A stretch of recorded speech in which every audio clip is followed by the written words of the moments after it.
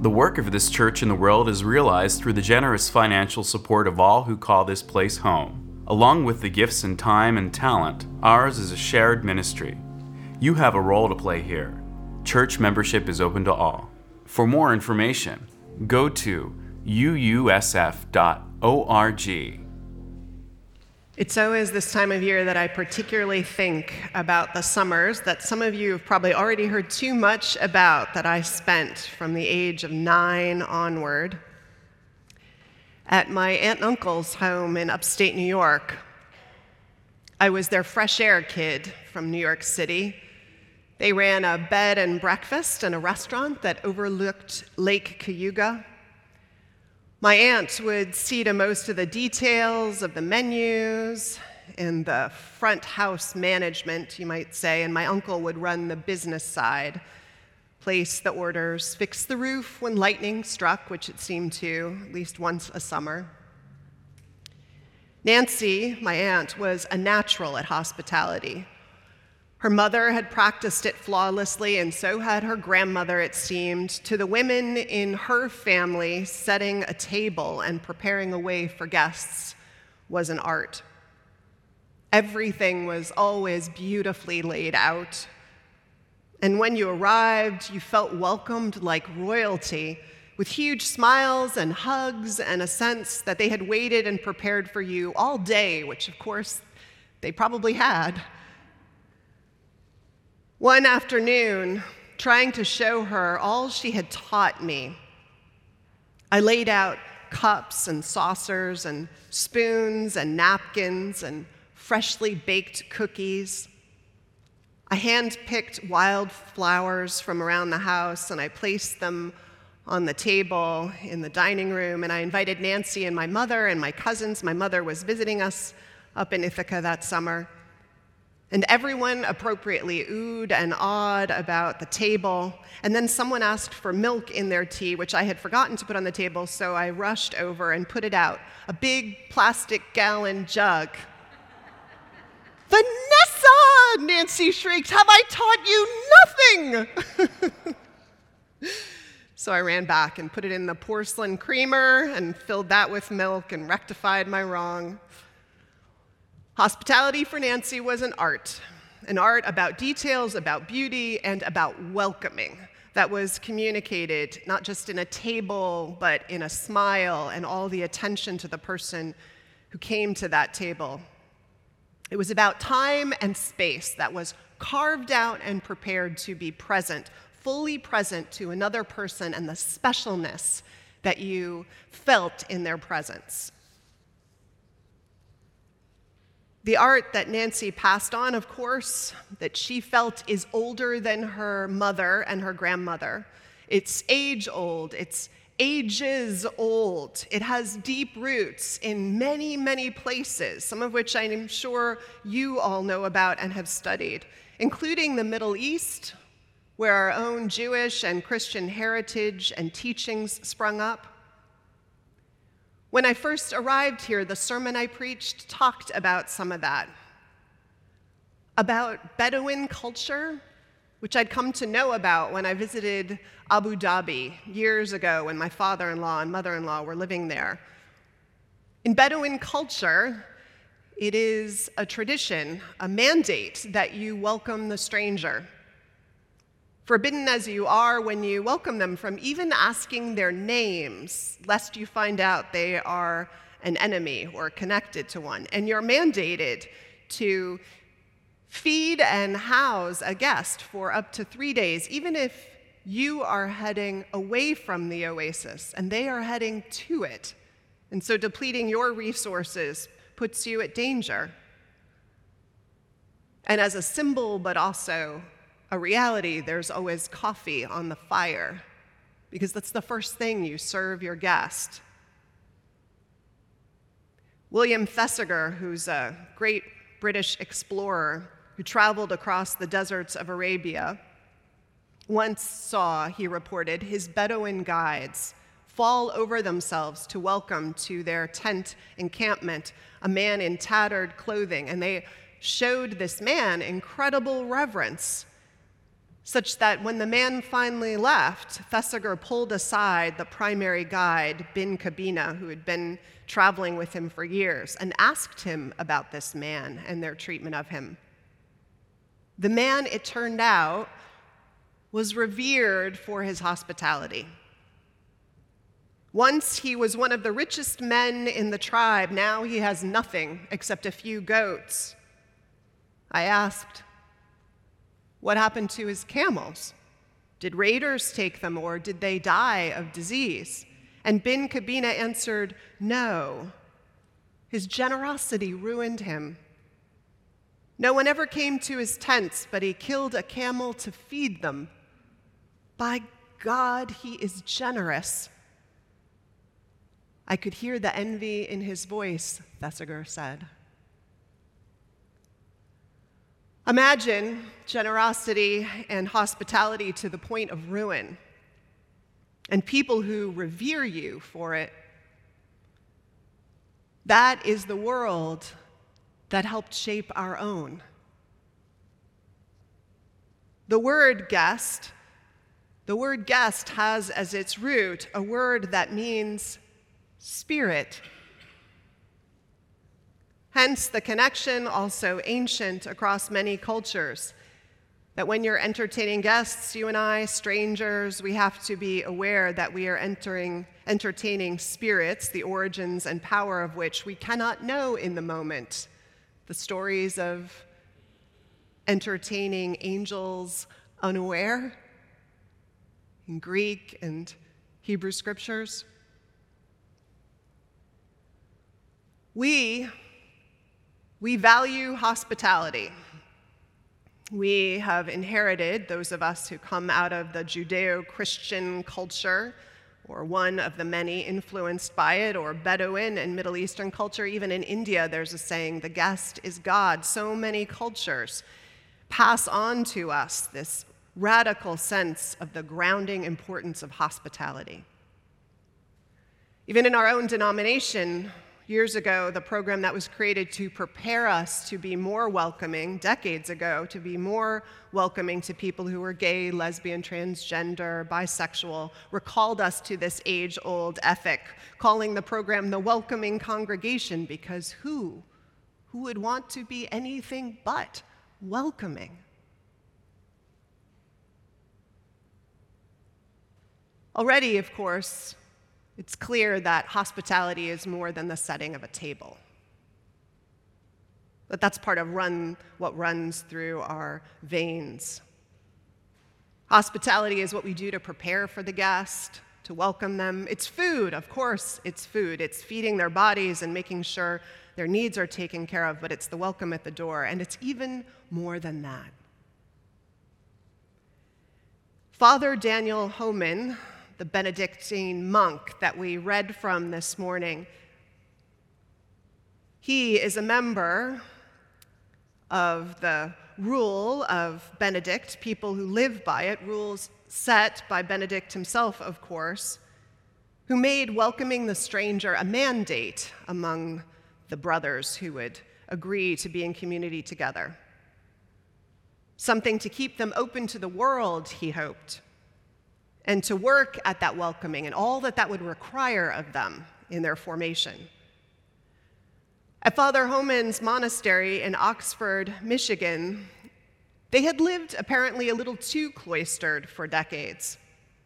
So one year, they welcomed back a brother who had done work in youth ministry in Chicago and who proposed to them that they turn an old barn that was on the property into a center for youth.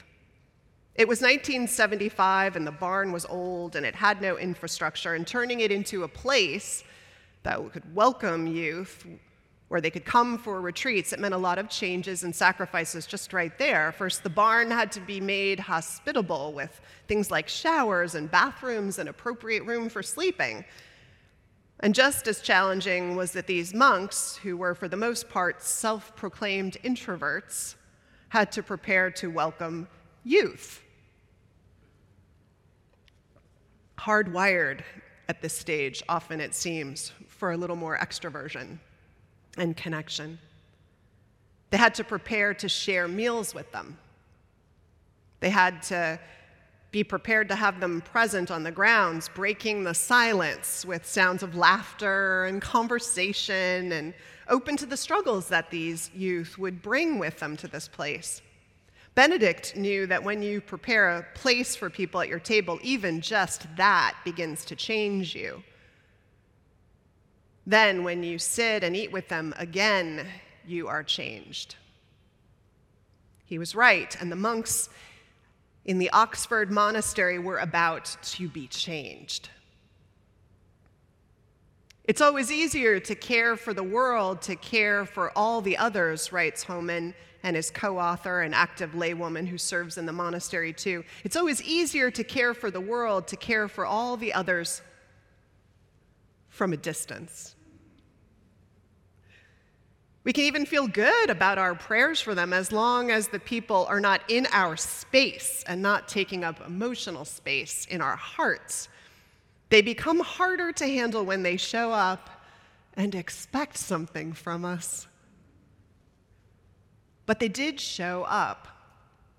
By 2002, 80,000 youth had crossed through the gates into the monastery.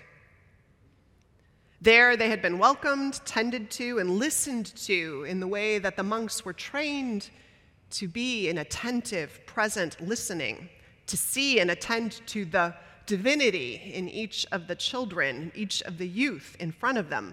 So it isn't surprising that some of the youth would show up on the grounds during times of trouble, with households exploding beneath them. Not long ago, the monks recalled, we found a young woman in the chapel who had been on retreat in the monastery during her teens.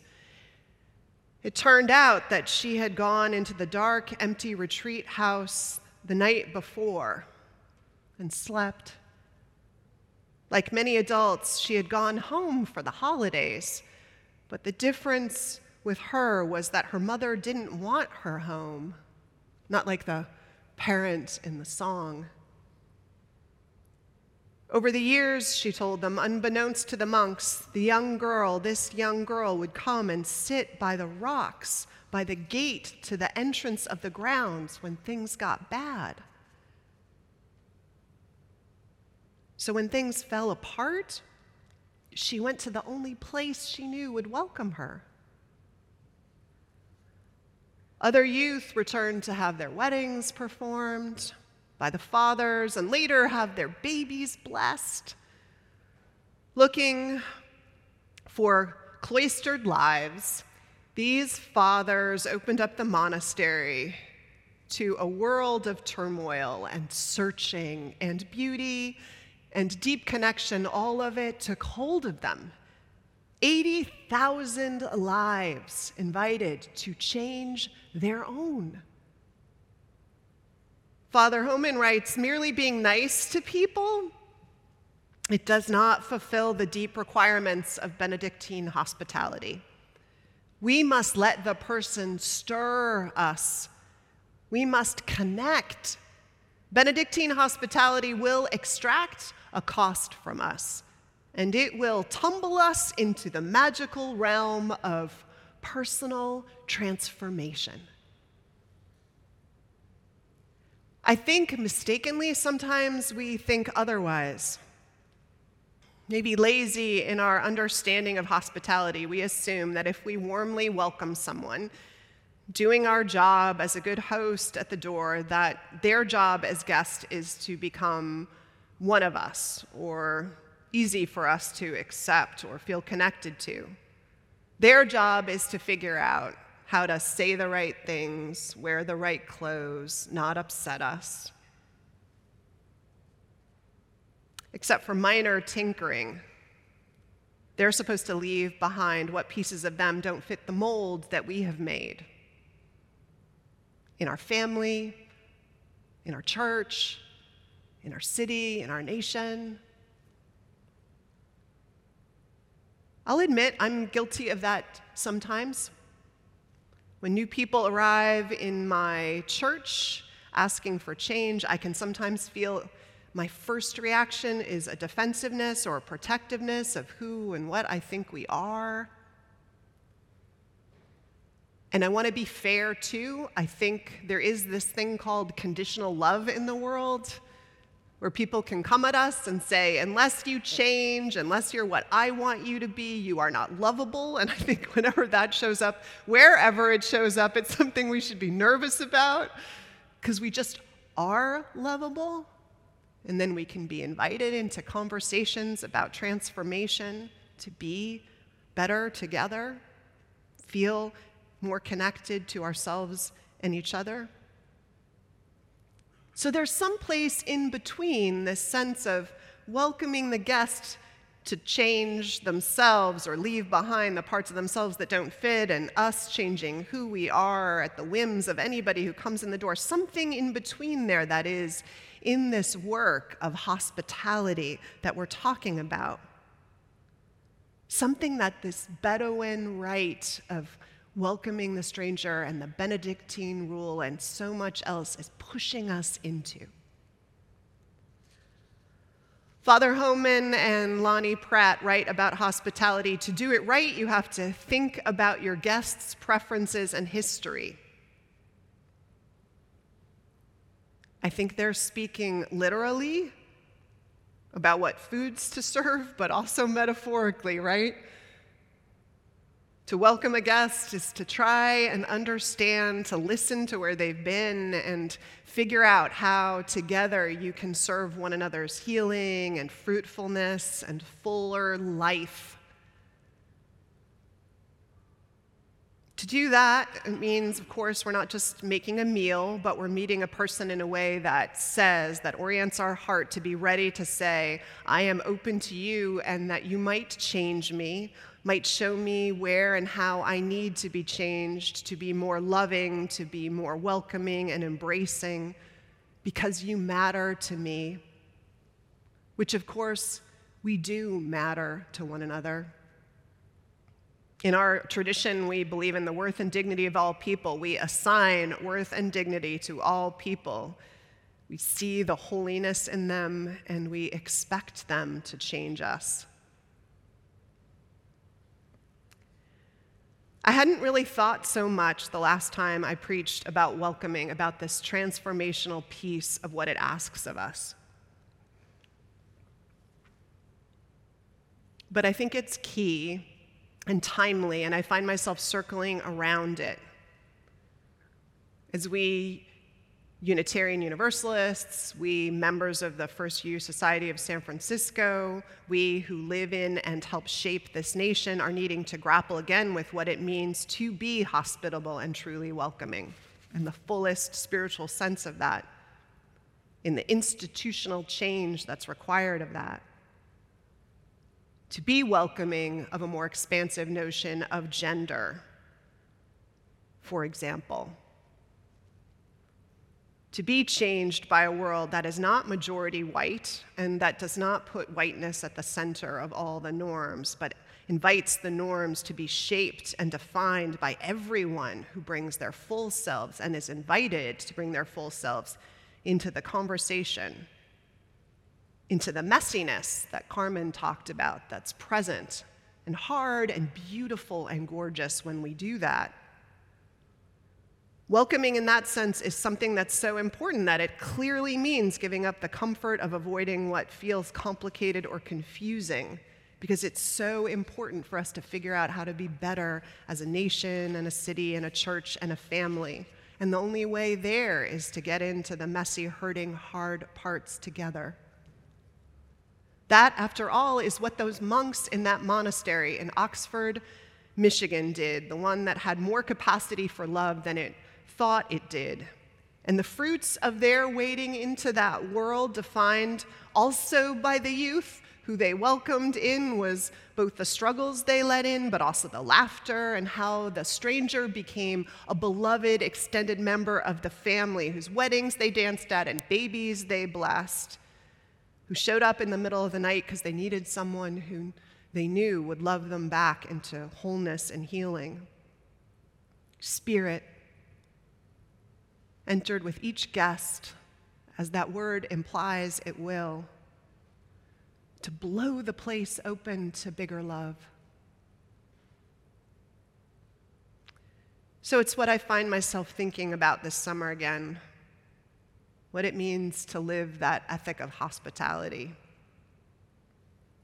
The one I learned in part at the table set by an aunt, but I learn more deeply each time we're challenged to ask what it means to be welcoming to whoever might show up at our doors. So pour that coffee, brothers and sisters and siblings, remembering that man in the desert who gave everything to welcome each stranger that showed up at his tent encampment. Pour milk in the creamer and call to mind those who taught you how to welcome and love this way, this intimate breaking of bread, journeying shoulder to shoulder way. And may we all go to the doors we stand by wherever we do, whenever and wherever we are the ones, and open the way. And open spirit in its wild transformation to larger life as we do so. Blessings to us all, and amen. Welcome. Welcome is such a common word. Yet when I think about it, it's a very complex word.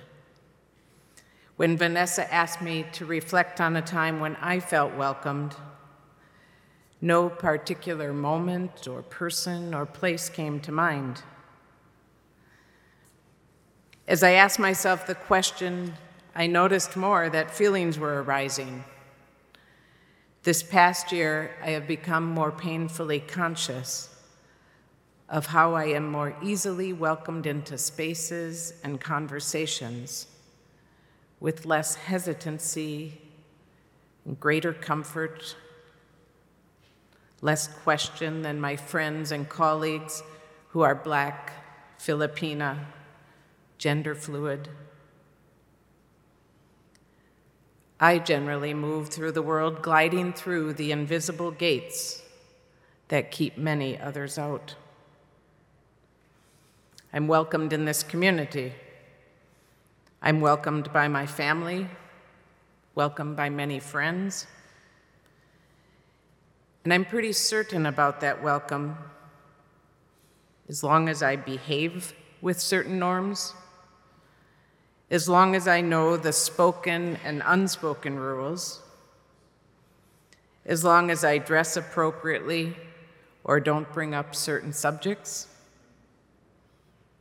as long as I don't question too much or get angry or make someone feel uncomfortable. I move around in these familiar circles, generally feeling lovingly welcomed, while at the same time, I don't necessarily feel known. It takes time to get beyond the surface or generalities or assumptions people have of me. I have a whole world inside of me. I filter, I guard, I keep quiet.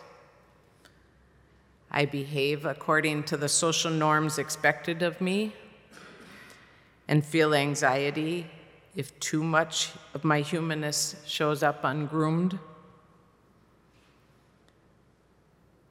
There are so many complex layers of thoughts and feelings and experiences roaming around inside of me below the surface.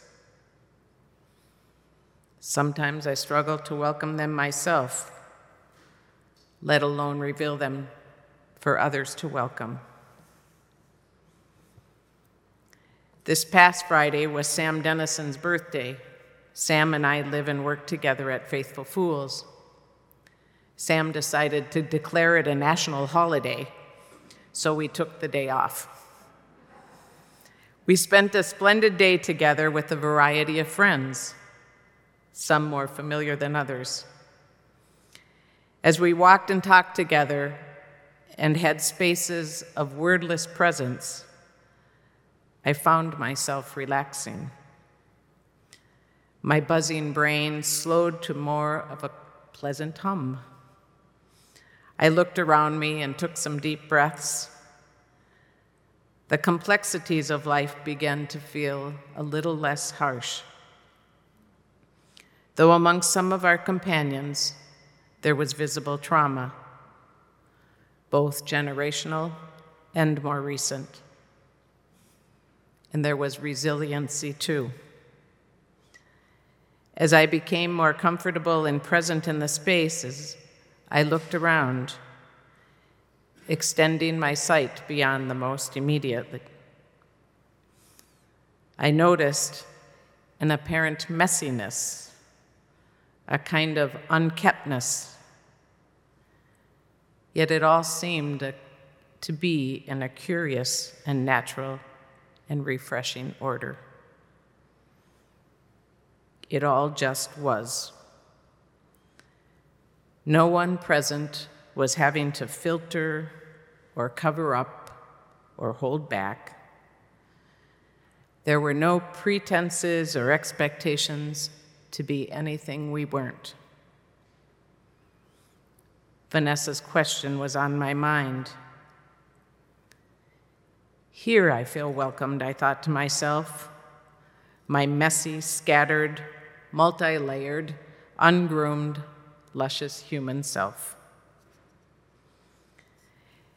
As we came to a close together, and Sam and I readied to take leave, and our feet hit the asphalt, I turned and I thanked the forest, the dried leaves and twigs, the trees that had burned in the 2020 fires, and the new redwoods that were taking root, the banana slugs and all the birds, the shy and the bold, the majestic and the straggly, the four-legged and the two-legged, all here together, unabashedly welcomed in the fullness of our natures.